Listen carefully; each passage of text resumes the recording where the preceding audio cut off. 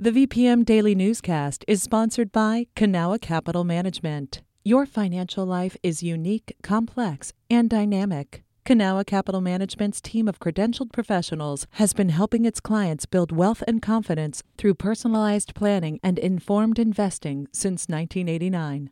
Learn more at cancap.com. That's KANCAP.com. You're listening to the VPM Daily Newscast, the recap of today's top stories in Central Virginia. From the VPM Newsroom in Richmond, I'm Kim Strother. Denver Riggleman, a one-term Republican congressperson from Charlottesville, is working with Hunter Biden's lawyers, according to CBS News.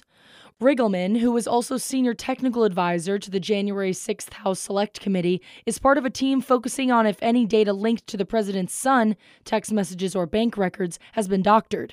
Despite a recent plea agreement with federal investigators around tax fraud and gun possession charges, House Republicans have continued to call for more investigations into the business arrangements of the younger Biden. A group of Hanover County residents wants to change how members of its school board are selected. The county remains one of two Virginia localities where elected officials select its school board members. The Hanover Citizens for an Elected School Board are petitioning voters to convert the county's appointed board to an elected one. Tim McDermott, a volunteer with the group, previously told VPM News that residents deserve a change. I believe that elected offices, particularly for something as important as school board policy, should be something that each voter, each registered voter, has a voice in. The group has until July 19th to collect more than 8,500 signatures in order for a referendum to appear on November ballots. The Supreme Court of Virginia ordered that a man be released from custody on Tuesday. The State Department of Corrections had ruled Stephen Preece was ineligible for earned sentence credits that would have allowed him to be released in July 2022. The legislature previously excluded certain crimes from eligibility for the credits. Attorney General Jason Miyares said lawmakers unintentionally omitted one of Preece's convictions from the list. The department used his opinion to reach its determination. Virginia has a new law that makes it easier for broadband companies to string wires across railroad tracks. Late last month, the Association of American Railroads sued the state over the law. VPM News reporter Patrick Larson has more. Gary Wood, CEO of Firefly Broadband, said some installation projects get held up for months or longer, waiting for railroads to approve a single 60-foot stretch of wire. We've got to believe that there's a faster way to turn those around. So this year, the General Assembly unanimously approved a bill limiting railroad reviews to 35 days and capping costs at $7,000. In its lawsuit, the Railroad Association said that amounts to the state taking its land without just compensation, in that the limited review time frame creates safety concerns. But there's pressure from lawmakers to connect the last 200,000 or so Virginians to high-speed internet. Broadband projects are heavily funded by state and federal grants, meaning companies have a limited time frame to complete work. They're worried if the new law is struck down, they might not meet their deadlines. Patrick Larson, VPM News. The Virginia Department of Historic Resources approved 7 new historical highway markers in June. The markers are intended to educate the public on a person, place, or event of importance around the Commonwealth.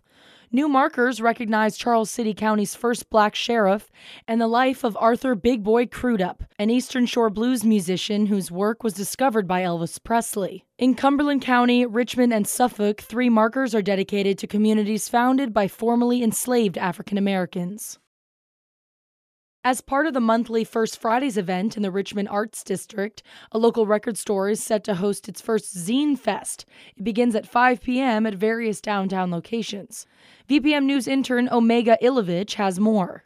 Each month, the Arts District hosts a flurry of activity as businesses and galleries hold special events highlighting the local arts scene. Richmond Arts District Board President Anthony Bryant says the events provide financial support for artists and businesses.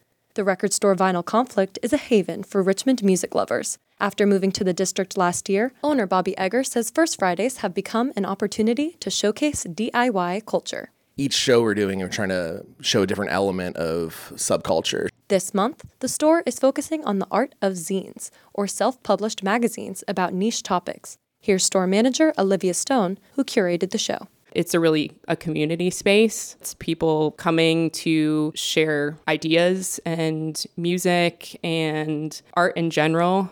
It's kind of that third place for a lot of people. Stone says she hopes the event can show how inclusive the Richmond art scene is. Omega Ilovich, VPM News. This has been the VPM Daily Newscast. Some of these stories may have changed since the newscast was recorded. You can stay connected to what matters by heading to vpm.org/news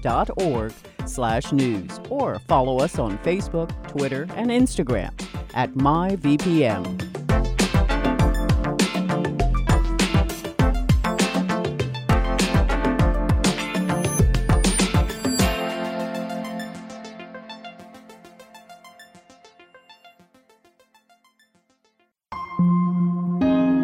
VPM. Hi, it's Terry Gross, the host of Fresh Air. We bring you in-depth, long-form interviews with actors, directors, musicians, authors, journalists, and more. Listen to our Peabody Award-winning Fresh Air podcast from WHYY and NPR.